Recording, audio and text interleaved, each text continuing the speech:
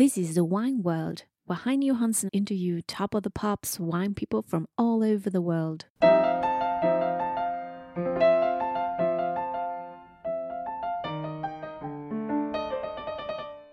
The Wine World podcast is back. In this episode, we're speaking with Gianluca Colombo. Gianluca resides in Piedmont. He's been an oenologist consultant for many years, and for about 12 years he has produced his own wine as well as running a bed and breakfast in Roddy together with his wife Alessandra under the name of Segni de Langa. I'm very happy to have you here today, Gianluca. Welcome. Welcome and thank you. First of all, for those who don't speak Italian, what does Segni de Langa mean? The meaning is a fingerprint of Langa region because it reminds you the first label I've done in the past when I started the production. I used to use a Bordeaux bottle where I were adding manual my fingerprint one by one in each bottle. So it lasted until vintage 15. Then I had to change the packaging because I became my packaging victim. So I had to spend a long time just putting my fingerprint in each bottle because I wanted to give the message to my clients that that bottle was mine, produced by me. It's like a signature, but I want to do something much more complicated, and now I changed the label. What was your way into the wine industry? When I was 14 years old, I said to my father that I want to be an aircraft pilot. So I did a subscription to the high school for aircraft pilot, but then it was far away from my home. I used to spend even in the college a lot of time out of home. So I said, no, I want to stay close to my friends. So I said, I want to be a lawyer. So I started the study in the scientific school, but I had to study Latin. I had to study something that I didn't like. So after 2 years, the director of the school told me, I think this is not your way, better if you change the school. And I thought, I will try with the high school in enology and viticulture. Let's see. And I don't know why. Probably I was lucky I found my passion there. So I did the high school in enology, the degree in enology, the master degree in enology, and I did a little bit of research in university as well. And then I started as a winemaker consultant. And you think that you got any use of wanting to be a pilot and wanting to be a lawyer in working with enology? I really don't know. No, I don't think so. I was young. I dreamed to be, an aircraft pilot. And sometimes we have some dream that then it changed. I don't have any regret. I really love what I'm doing. I meet people from all over the world. It's not a job. Every morning I wake up and I watch the sky and I decide what to do. Every vintage is completely different than the previous one. So it's a stimulating work at the end. You don't have anything scheduled and it's never the same. So I like it a lot. Your way into to sort of started making wine was as a consultant more than being born into a winery. My origin are, my father is from Barbaresco, the famous wine. My mom, she's from Sardinia. I'm a blend of two different Italian regions. My grandfather used to have a small winery in Barbaresco, but then he left. And my uncle is still, I hope, selling the grapes to Antinori family. He didn't want to start a winery business. He just said, in October, my job is finished and I received the money in the bank account. But I told him that I wanted to make wine. He said, find your way. So I had to start by myself because I didn't have any family heritage. And the best way to learn was to work as employee with winemaker consultant because I had the opportunity of doing like 20, 30, 40 vintages in one. We had a lot of casuistic, a lot of wineries, a lot of experience because I needed to learn faster and better than the others. How is working as a consultant different from working on your own winery? There's two ways of being a consultant, in my opinion. The first one is the politic. So you always please your clients. You say always yes to everything, and you receive the payment of your invoice. In my case, the consultancy is something much more complex because it's much more psychology. So I have to understand the wine that the client wants to produce, checking the potential of his vineyard, his structure, even his mentality. Because sometimes it happens to me that I have a producer with fantastic vineyards, but I didn't produce the maximum quality of wine available, possible, because he wasn't able to have wine so good. So it's me that I have to understand until which is the limit that I can reach with a client. So it's much more complex to create a wine identity following the identity of producer, not mine, and to make a wine that fits the producer, not me. It's not easy. It's if you want to do that job properly, it requires a lot of attention and even to know the person we're talking with. And so step by step, I said maybe it's time to me to go back to start something mine, to put all my effort and my passion there. Because at the beginning, I said nobody will buy my wines because I'm the last one. Nobody knows me. I'm unknown.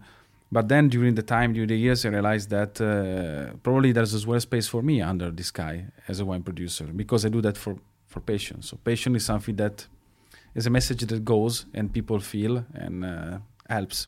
There's a size difference as well. I would guess that on a larger producer, you would have to think more in the terms of homogeneous production, more in the terms of getting every bottle the same, whilst when you're working, you're quite a small producer still, and working as a smaller producer, you can have more of creativity towards the wines that you're making. I get experience in a big cellar. We were producing 1 million bottles per year. And I left after 3 years because they didn't ask me to produce the best wine possible. They just asked me to produce a wine stable, without any sediments, without any problem, without any cloudiness, nothing. So after years where I was trying to make better wines, I said, no, this is not my job. In fact, even as a consultant, I always work with the small companies, small wineries. In my case, my winery is really small because I'm producing 32,000 bottles per year.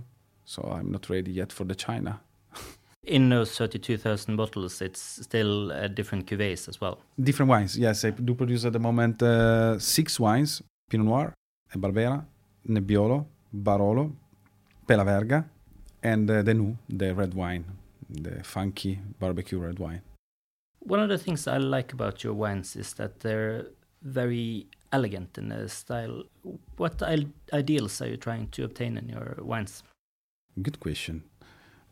Everything started by my experience. So I born as a winemaker in the period of the modernist Barolos. So the time where the barrique was largely used to produce wines, oaky, vanilla, toast.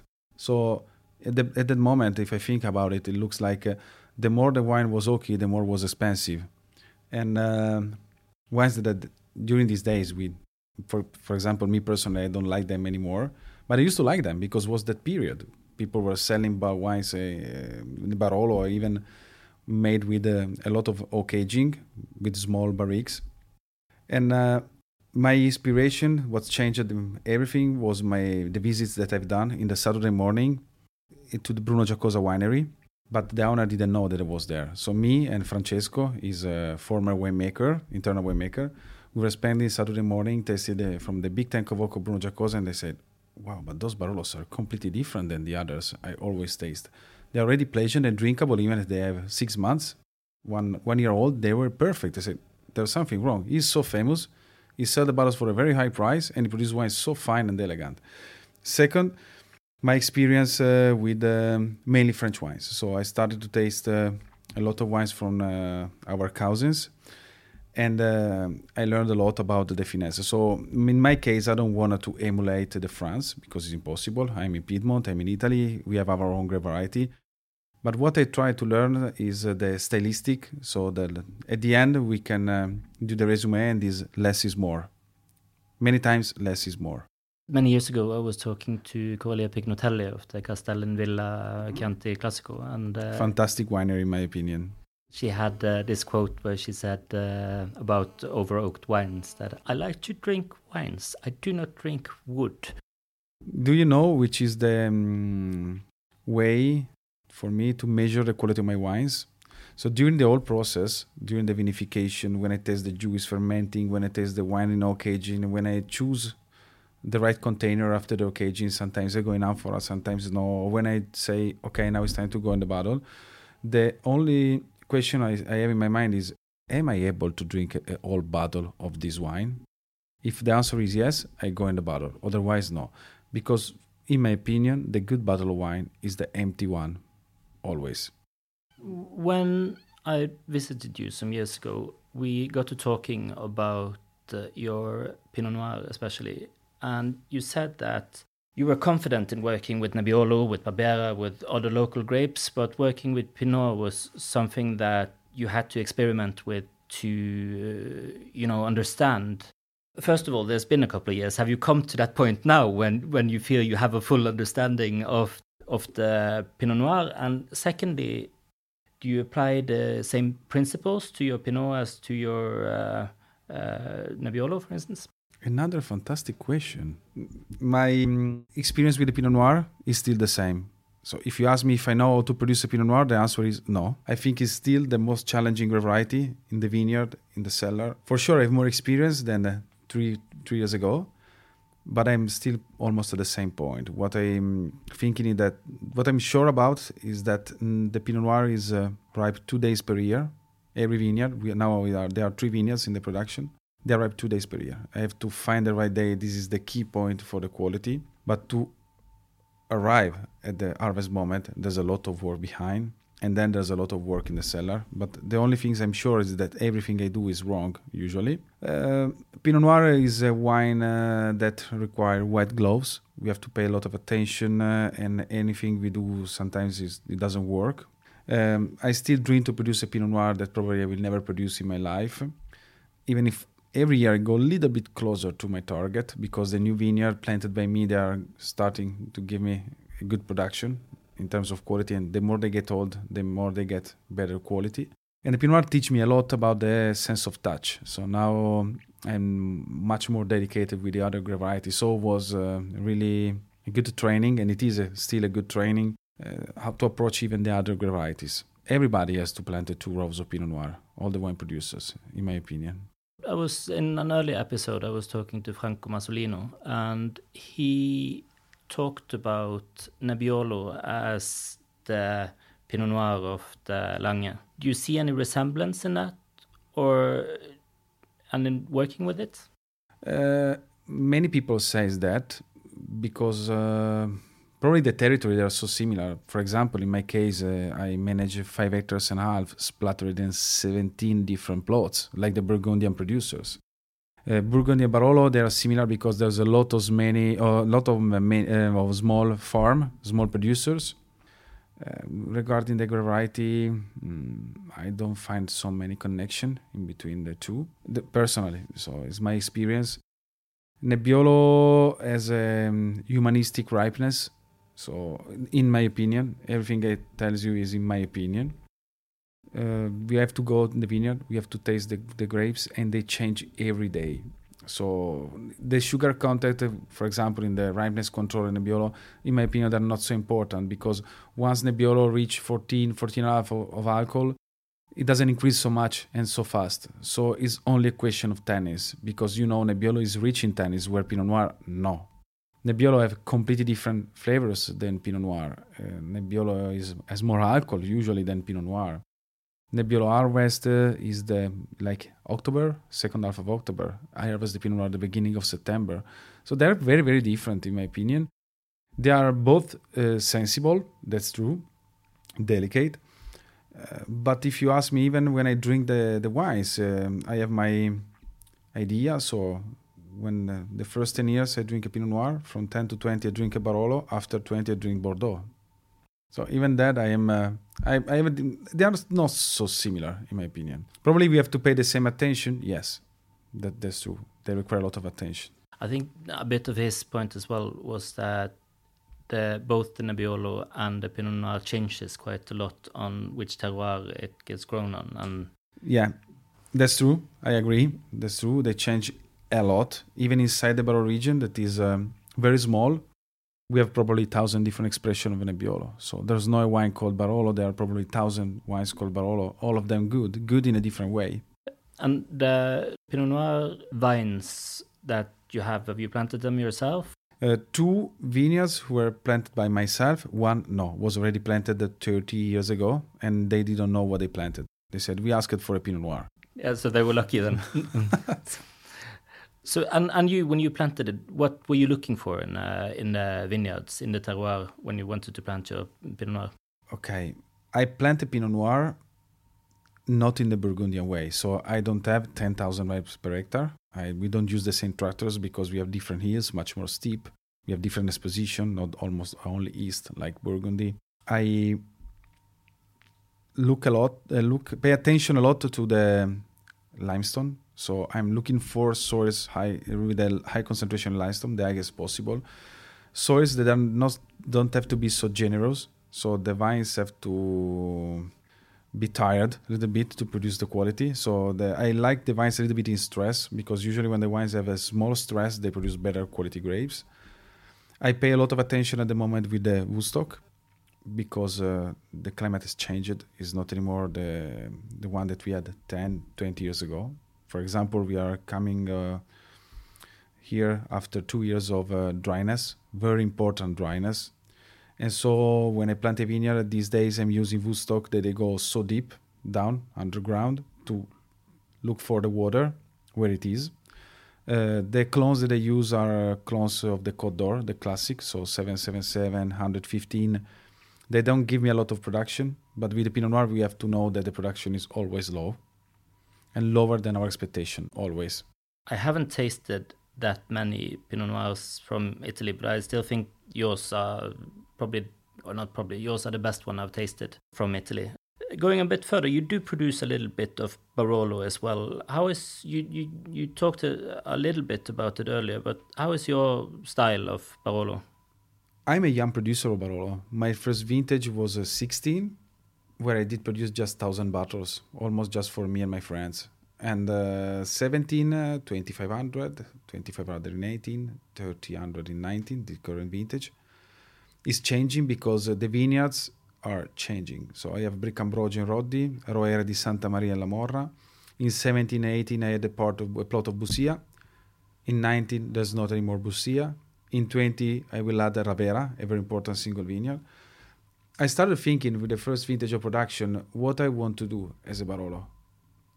And I know that I don't have I told you before, I like Bruno Giacosa, but I don't have his soils, his vineyards. I'm in a very far away from him. So I thought which is the good idea, the best idea to produce a Barolo. And my opinion was to produce a classic Barolo as a blend of different single vineyard, coming back to the past, as Barolo used to be many years ago. Little bit like Bartolo Mascarello does. It's the only one that just produced one Barolo. And I'm doing like Bartolo Mascarello at the moment, just one Barolo as a blend of different single vineyard. My aim is to produce a Barolo that when it's released, people can enjoy all bottle. And if they wait 10 years, they can enjoy much better the bottle. So a wine understandable and that I can have fun when I taste it without any troubles. I don't have to be scared to open the bottle of Barolo because it's too complex. It can be complex, but it has to be approachable and drinkable. That's my idea. You produce some other wines as well. For several years, you've had quite peculiar 1 liter bottle of Nu on the Norwegian market. What kind of wine is this? The Nu is the most important wine I do produce. I tell you why. It's the cheapest one, and it's the most important. The first vintage was the 16.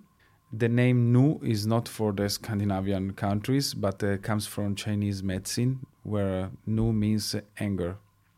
In fact, in the label you can see me screaming, because that was my first answer to my sales consultant in the past when he told me, Gianluca, in order of increasing the quality of the white labels of all your wines, you need to produce a red wine as a blend of everything you don't like in the blend of the Pinot Noir, the Barbera, and the Nebbiolo. And I told him, are you crazy? I'm in a very conservative, traditional area. I won't produce a hipster wine, a 1 liter bottle, crown cap. I did it. So Nu is really important because helps me when I do the blend. For example, 3 vineyards of Pinot Noir. I never use the 100% of the 3 vineyards because wine is not mathematic. 3 good wines blended together, they don't get you a good wine. Finding the balance always needs to remove part of one of the second vineyards of 2 out of 3. I don't know. It depends on the vintage. The wines are really good, the wines that I'm not using. But they are not good for the Pinot Noir I want to produce. So what I do, or I sell them as a bulk wines for nothing, or thanks to my friend's idea, I started to blend all the Barbera, all the Pinot Noir, the small vineyards of Nebbiolo I don't use it for my Nebbiolo, and the Dolcetto together, producing a red wine, barbecue wine, I call it, very humble, easy to drink, enjoyable, that will not help me to do investment in the winery, but pays all the cost of production. So that's it. And calling it the Chinese New is a preparation for going into the Chinese market as well. It's not my target for the next years. Not yet. You also make a Verduno per la Verga. I did a search on the wine monopoly list and I found 5 Verduno per la Vergas, whereas 3 of them are available. In other words, they're not especially well-known style of wine in Norway. Would you enlighten the audience in what to expect in drinking a Verduno per la Verga? It's not easy to find a per la Verga because Verduno per la Verga is the smallest denomination inside the Langa region. Because you're allowed to produce per la Verga just in Verduno, part of La Morra and part of Roddi village. That's it. We are 15 producers, and I guess the total production is around 100,000 bottles. I'm producing 2,000 bottles of per la Verga in total per year.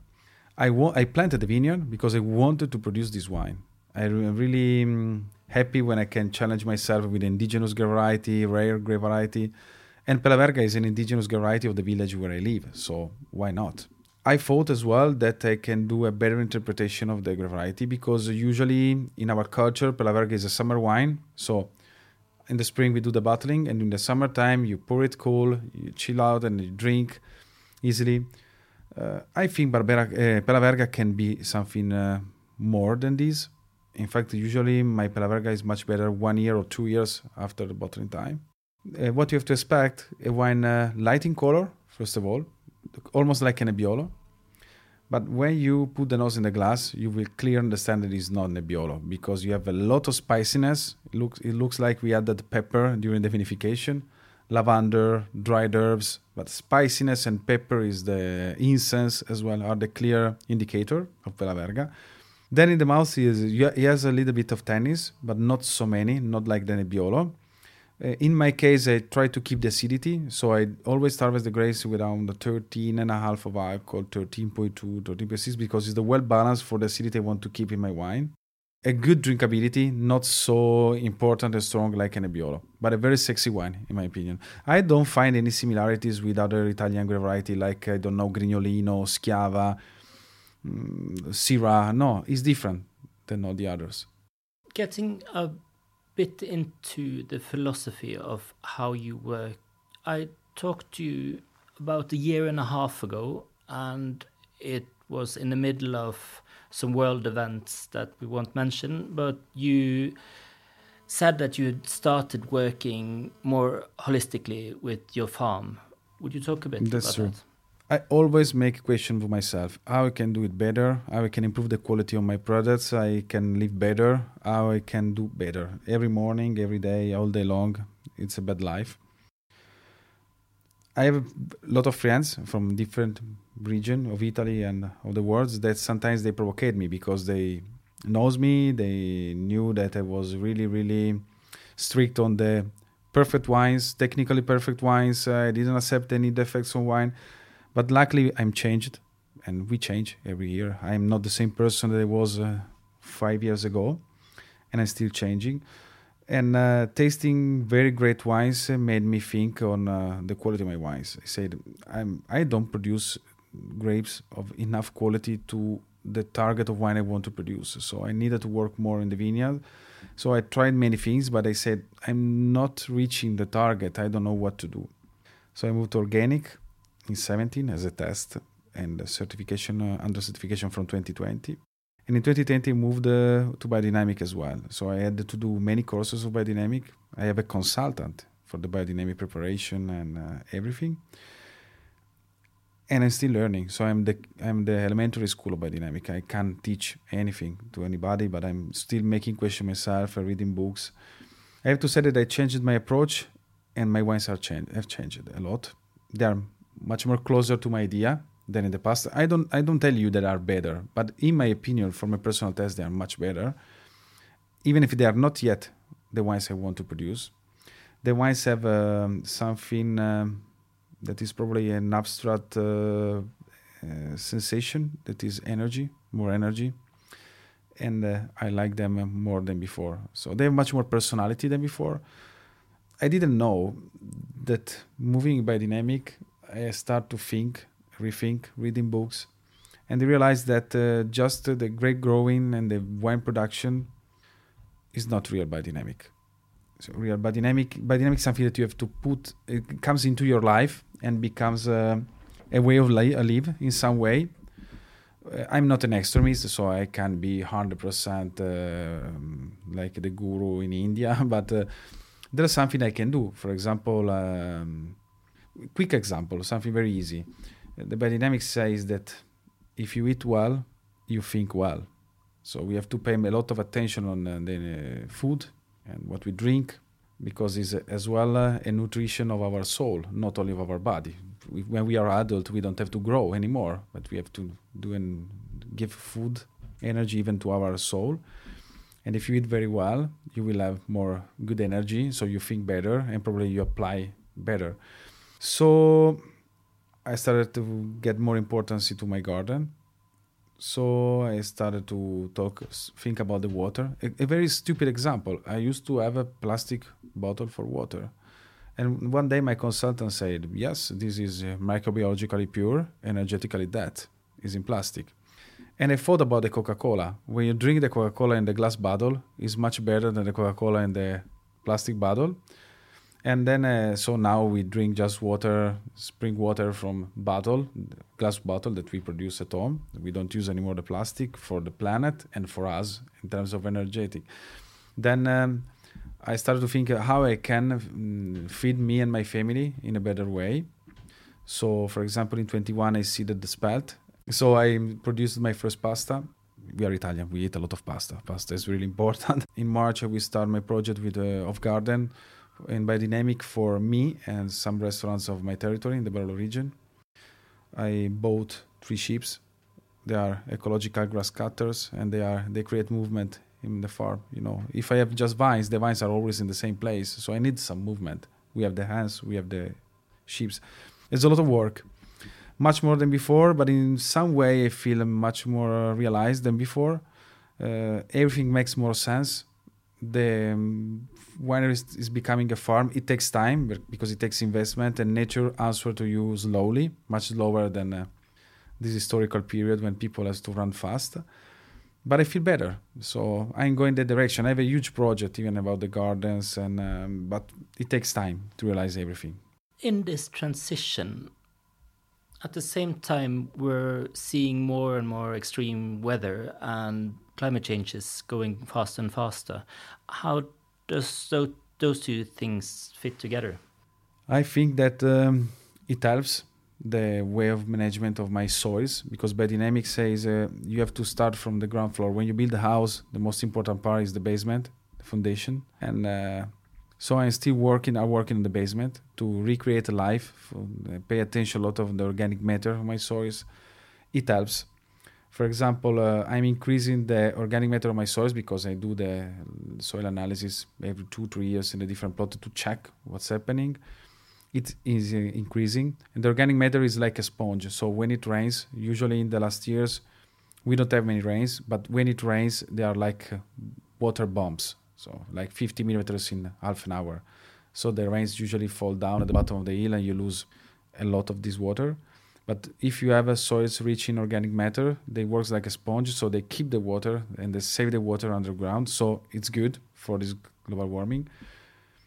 I as well have to say that it helps, but will be not enough to survive in the long terms. So it's helpful. Maybe I have a better quality than working conventional. I'm pretty sure about it. I'm really sure about it.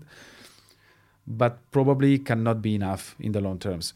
I give an example. In 22, I didn't spray the preparation 501 during the season because 501 brings light energy, but we had too much light in 22. We didn't have rain, warm temperatures, sunny every day. So I had to protect the grapes from the sun.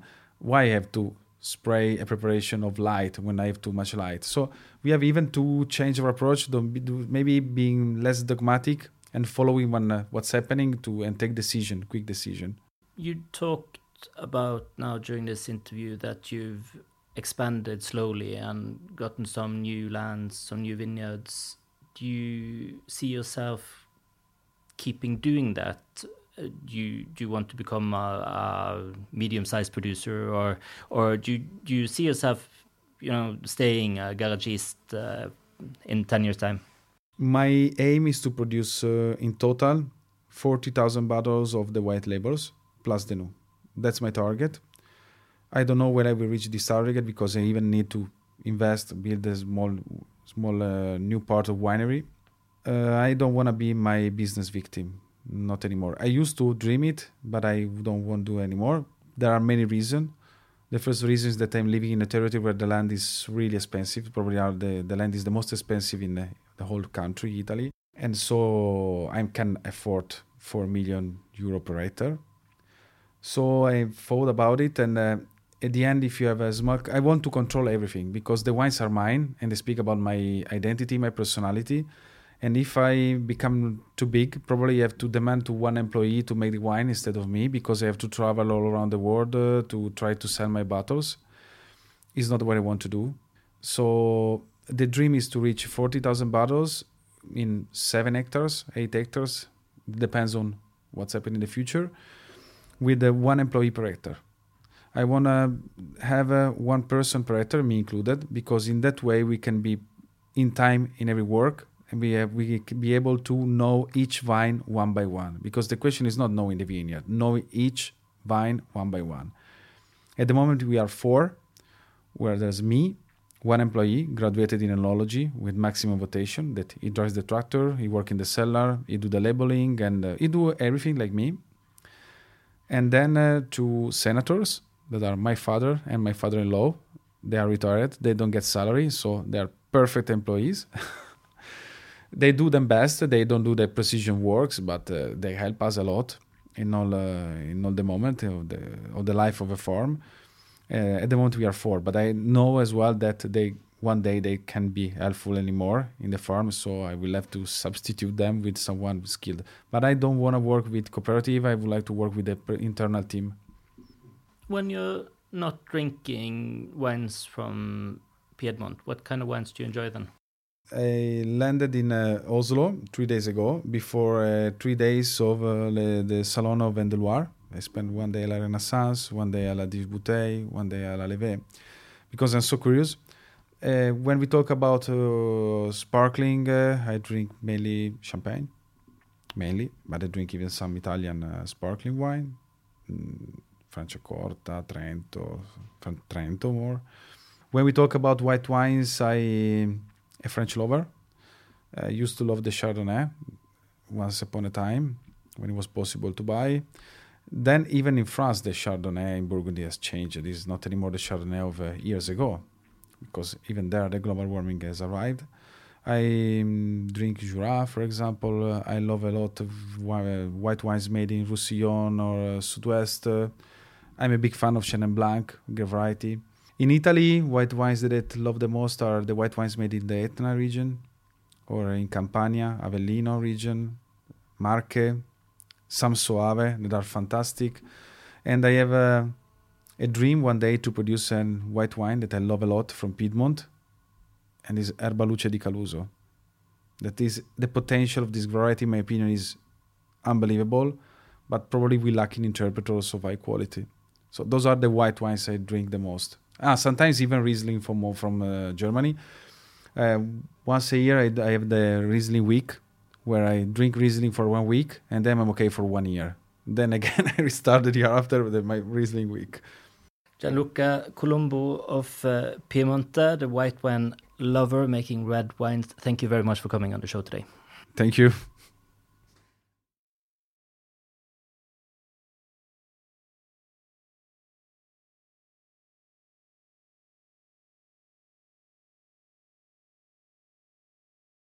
I drink even red wines. I'm becoming a big fan of the Gamay from the Beaujolais because I can afford it. I drink Haute Côte de Beaune Pinot Noir because even the Syrah sometimes makes very, very good wines, or much more hard with the Cabernet Franc. So I drink a lot. Yeah, I do as well.